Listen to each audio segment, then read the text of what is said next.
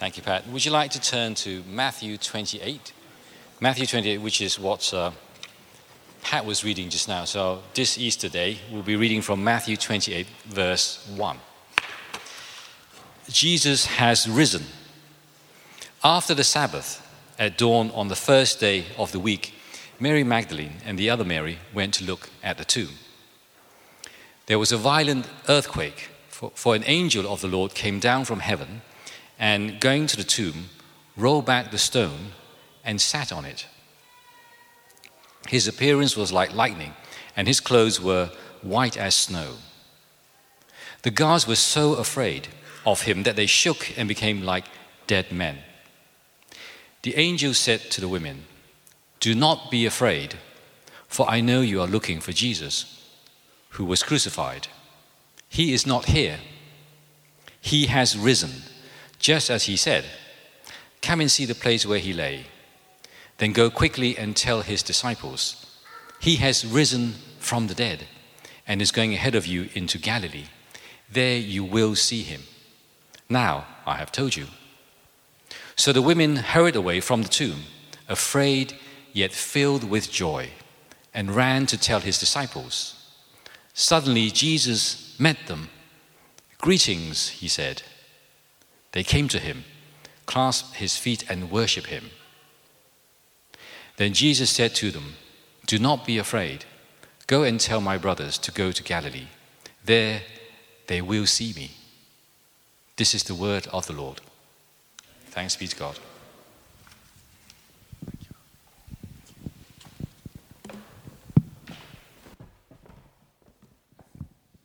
Brilliant. Well, keep that passage open if you've got a Bible, or we'll have it up on the screen at different points. But let's pray together as we start.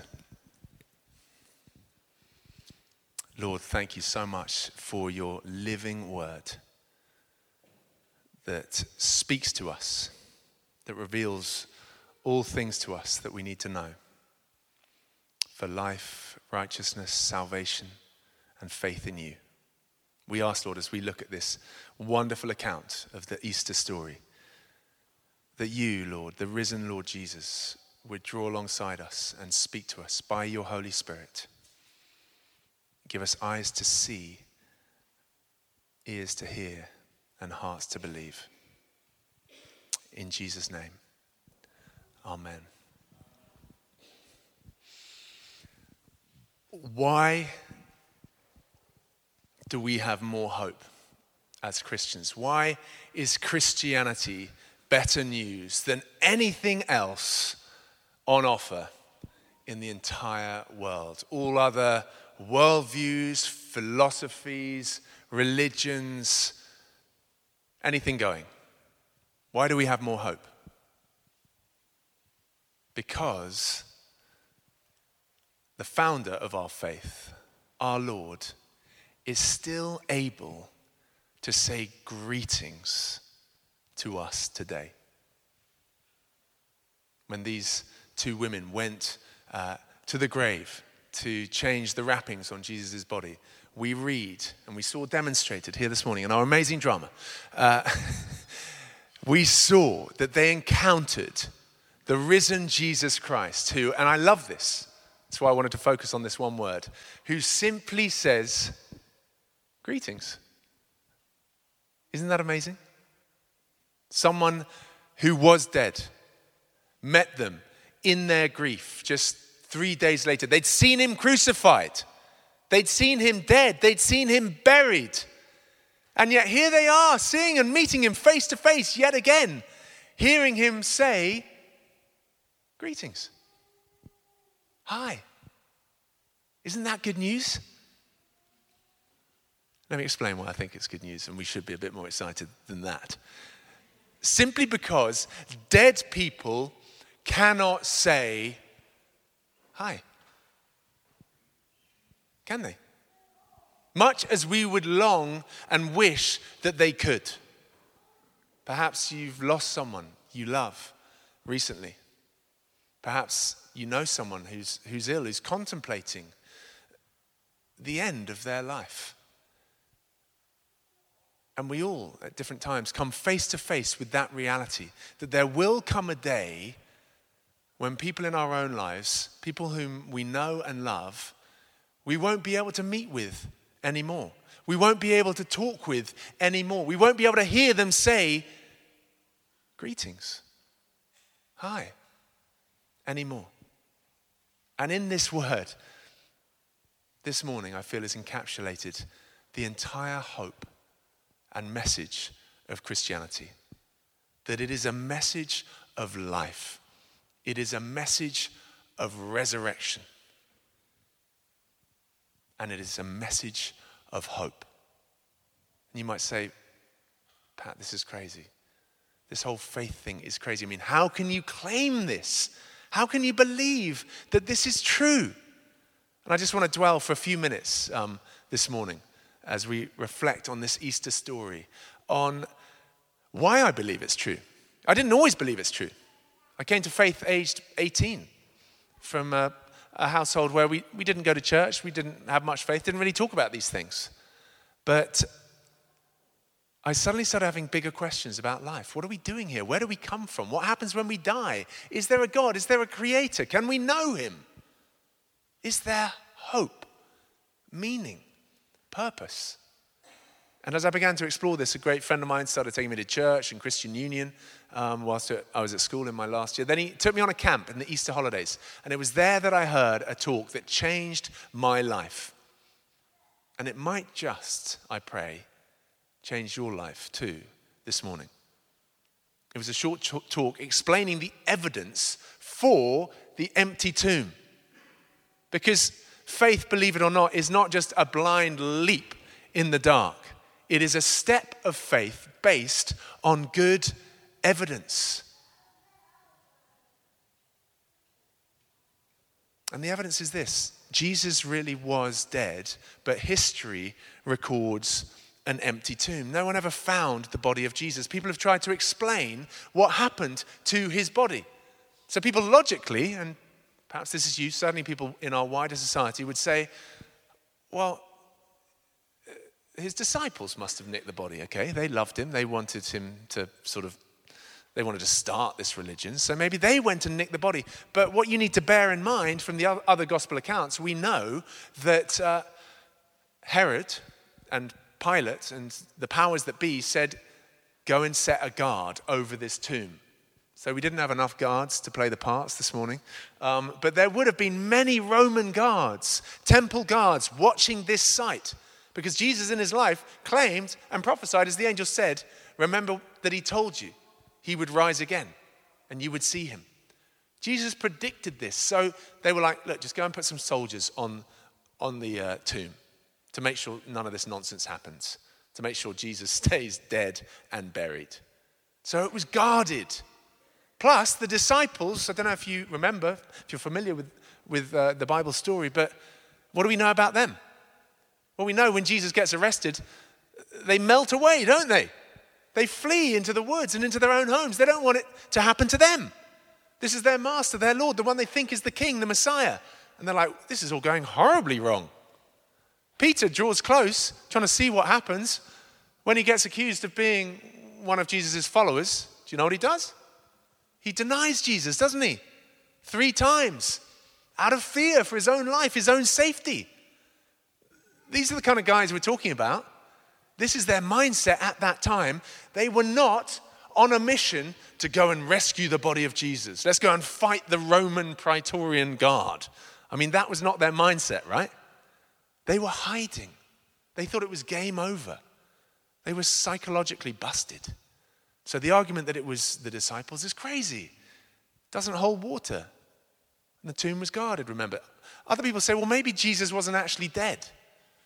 Some people like this, like maybe, despite being scourged and flogged, which took the whole of the skin and flesh and muscle off his back with a whip with bits of metal and bone in the thongs that would tear off a man's back. Many people died from just the flogging.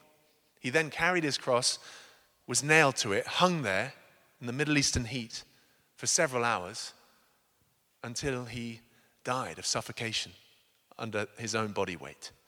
But some people say, well, maybe he wasn't actually dead. Maybe he played dead. Now, I don't know if you know this, but the Romans were good at quite a few things. One of the things that they were very good at was killing people. Do you know that? You read it? Any history? They invented crucifixion, a very effective means of killing their enemies, killing criminals. Friends, Jesus was dead. We know this. The Bible, it says the soldier reached up and thrust a spear into his side. Do you know what it says? Came forth a flow of blood and water, which they didn't know at the time, but medical science has gone on to show happens when someone dies. We have in our blood a separation of the clot and the serum in our blood. And it looks like a flow of blood and water. This was medical proof, even at the time, that Jesus really was dead.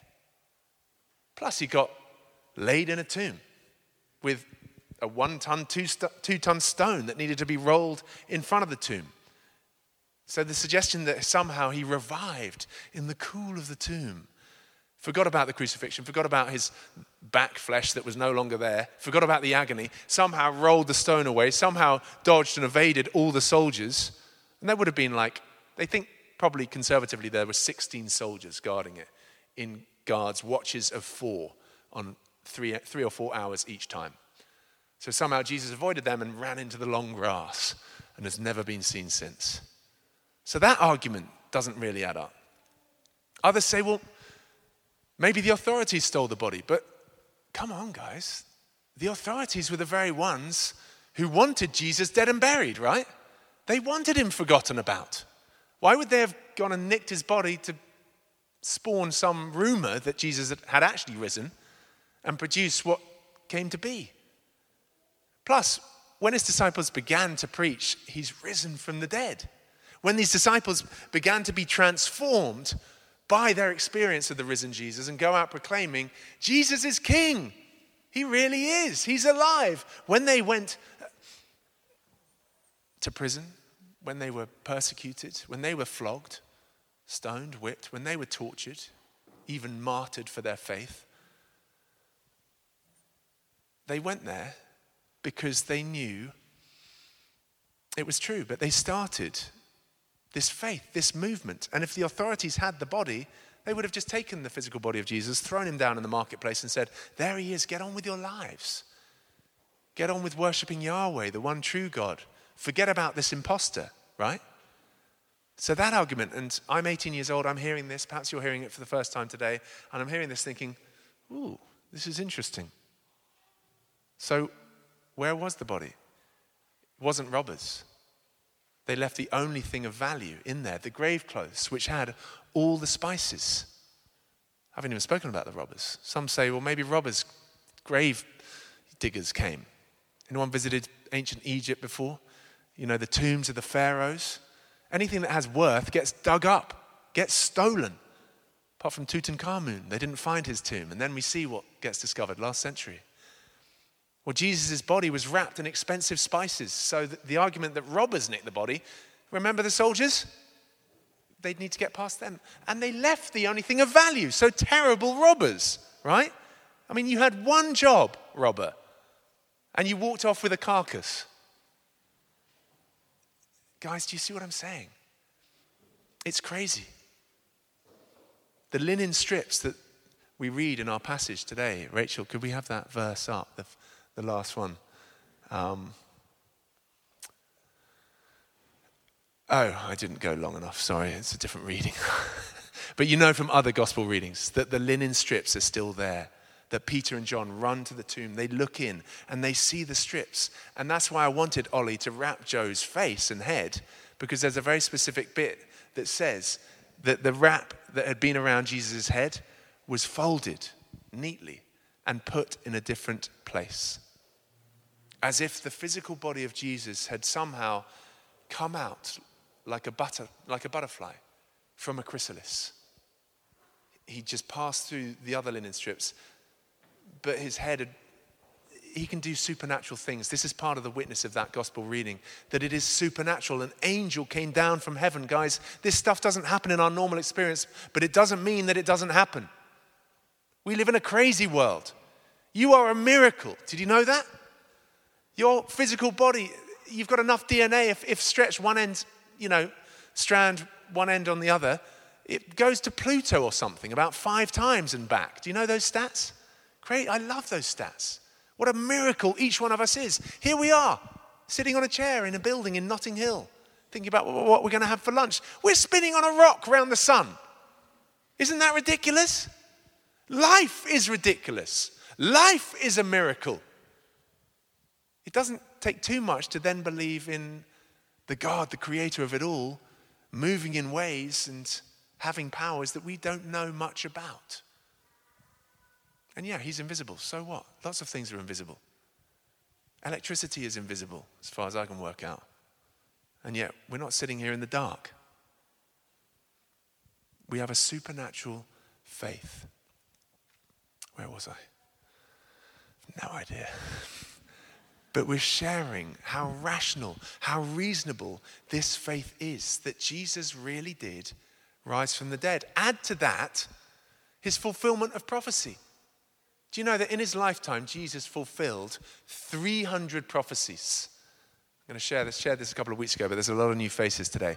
But mathematicians have worked out that if Jesus had fulfilled just 8 of the very specific prophecies about his life, like where he was born, that it would be a virgin birth, that he would be betrayed, that he would be crucified, his hands and feet would be pierced, that he'd be laid in a rich man's tomb. If he'd fulfilled just 8 of those prophecies, the likelihood and chances of that, and this is maths, okay, this is science, it's the same probability as if the whole state of Texas, do we have any Texans here today? It's a vast place. It's like a different world over there, okay? The whole state of Texas is 2.8 times the size of the UK. Get your head around that. So from here to Scotland, and then another 2 versions of that. It's as if that whole state was covered in 2 feet's worth of 50p pieces. Are you tracking with me? And imagine I'd signed one of those 50p pieces, one of them, in 2 feet's worth across the whole state of Texas. I went and just chucked it in or buried it somewhere in that vast landmass. The chances of Jesus fulfilling just 8 prophecies are the same chances as me then inviting a blind man to head out into the state of Texas and in his very first go, bend down and pick up the coin that I'd signed. Does that make sense? Isn't that mental? That's the probability of Jesus just fulfilling 8 prophecies. He fulfilled 300. People hundreds of years before he was born saying this guy's going to come and he's going to do this and he's going to die for the sins of the world, but he's going to rise again. The resurrection is prophesied. All of this, friends, is prophesied. Then his teaching, his miracles, his life, how he lived, how he welcomed all, how he was. Has anyone more loving ever walked the earth? No. And yet today, what we remember today as I come into land is that Easter tells us that he was more than just a man, more than just a prophet, more than just a good religious teacher. He was and is the Son of God. Amen, Phoebes. He is God the Son. And he is risen from the dead. And he can say, greetings to you and me today. Friends, that's the data. Those are the facts. Those are the claims. And I'd say the proof, the evidence. On the back of that, I went to my room that night. I was blown away. I was like, I think this is true. And long story short, I reached out to God and said, God, I think you're there, but I want you in my life. I don't know you. And God came into my life. Jesus walked into my life by his Spirit. And he said, greetings, Pat. Hi, I'm here. And I always will be. And he can do the same for you today. Faith isn't crazy. Faith is reasonable. And it's based on history. And it's based on the event that happened today, 2,000 years ago. That history records an empty tomb. And that can lead to lots of different responses. You see, the women, they left there having chatted with Jesus, and he says, go and tell my disciples that I've risen and that they'll meet me in Jerusalem. And it says that they hurried away from there, doesn't it? What's the verse say, guys? Let's get that up. Just before that. No. Does it have it? No, maybe it doesn't. It's after verse 10. Sorry, I messed up the reading this morning. I didn't give them enough verses. I think it's verse 11, but it says, verse 8, there it is. So the women hurried away from the tomb, afraid, yet filled with joy. Friends, this news, I don't know what God's doing in you, how he's speaking to you this morning, but it might hit you like a ton of bricks. The veil might be being lifted like it was for me. Your eyes might be being opened like, my gosh, I think this is true.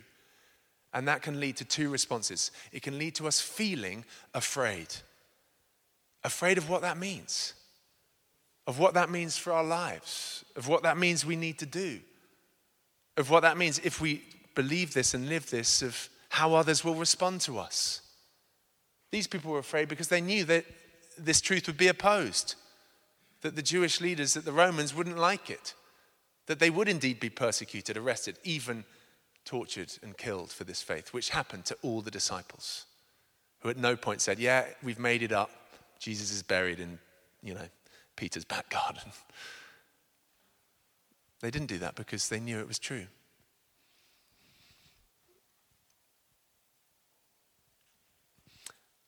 And that faith, that truth, is available to you and me today. But it can lead to the same fear in a world that rejects Christ, that rejects faith. What might it mean? But more than that, friends, what I want to leave us with this morning, it leads to unparalleled joy. What are you looking for in life? Why are you here? What's it all about? The Christian claim is that we can make sense of none of those questions, none of those things, until we come to the creator of it all. The God who made it all, the God who made you and me, and who loves us, and who sent his son to bring us home, to bring us into relationship with himself, the one who is alive today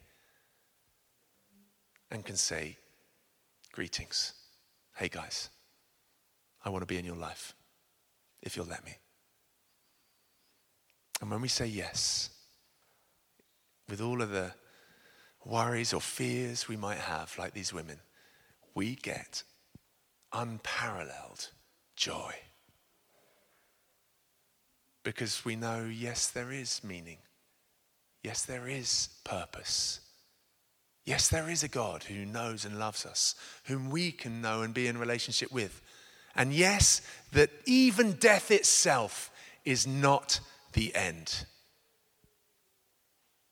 Because Jesus is alive and resurrection has the last word. You can come to him today.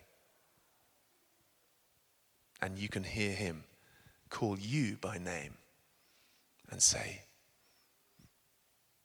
greetings. Amen.